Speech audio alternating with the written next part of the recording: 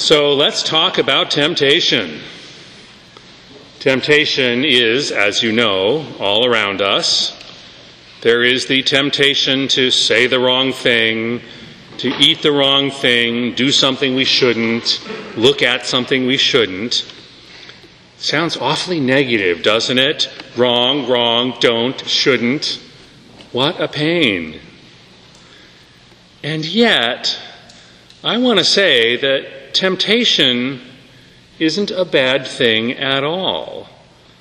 Temptation is a good thing because it clarifies our moral choices.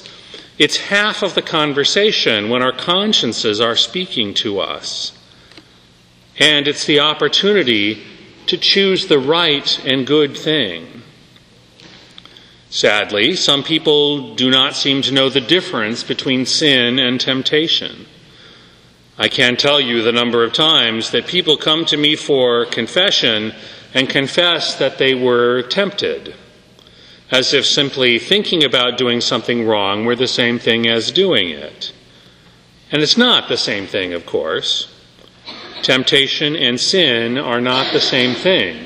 Jesus was without sin, but today's gospel tells us very clearly that Jesus was tempted.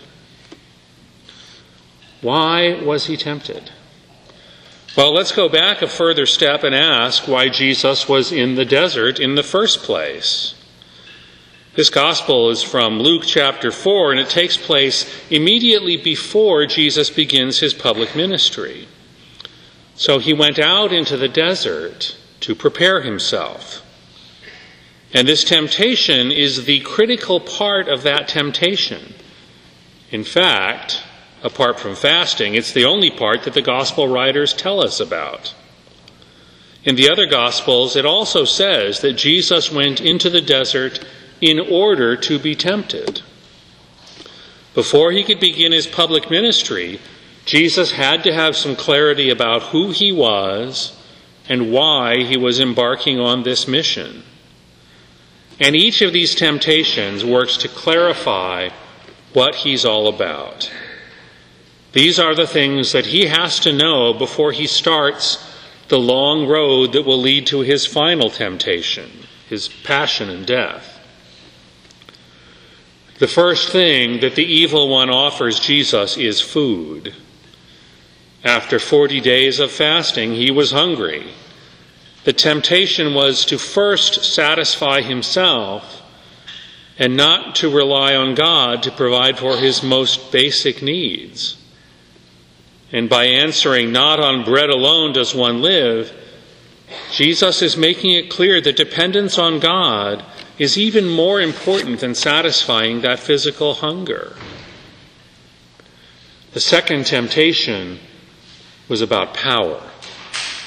The evil one offers him dominion over every nation on earth if Jesus will surrender his loyalty to God. And so Jesus responds that God alone is to be adored. And when he says this, he is acknowledging that he's being lied to.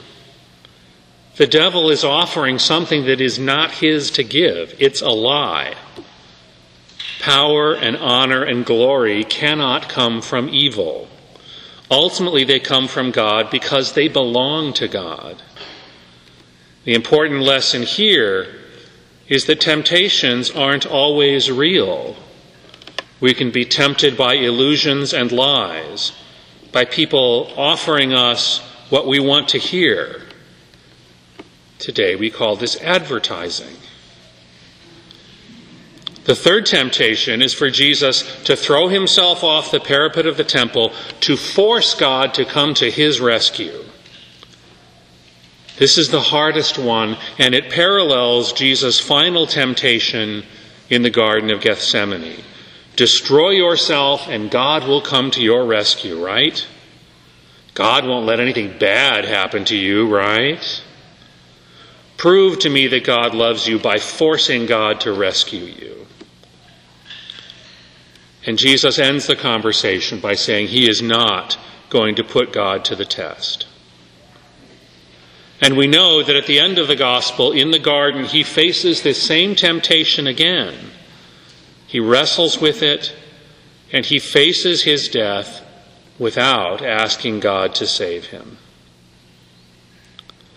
All of these temptations served to clarify for Jesus who he was and what the nature of his relationship with the Father was. And temptation works the same way for us. It allows us to have these same hard conversations and to discern who God is calling us to be. And it's very, very difficult to resist, and sometimes we fail. But don't flee from temptation without confronting them. Use your temptations to make clear moral decisions about your life, your relationships, and your behavior. The biggest temptation, I think, is to believe that we are not being tempted, that we simply have some choices to make, and we can choose one way or another, and it doesn't matter. But it does matter. One of the things that Lent teaches us each year is that we are tempted and that our choices matter. That's why we go into this metaphorical desert every year. It's why we need a time of prayer and fasting and almsgiving. It's why we need to give things up for Lent, because we need an opportunity to face temptation head on. When we're tempted and know we have the opportunity to make the right choice, that is when God's grace is the strongest in us.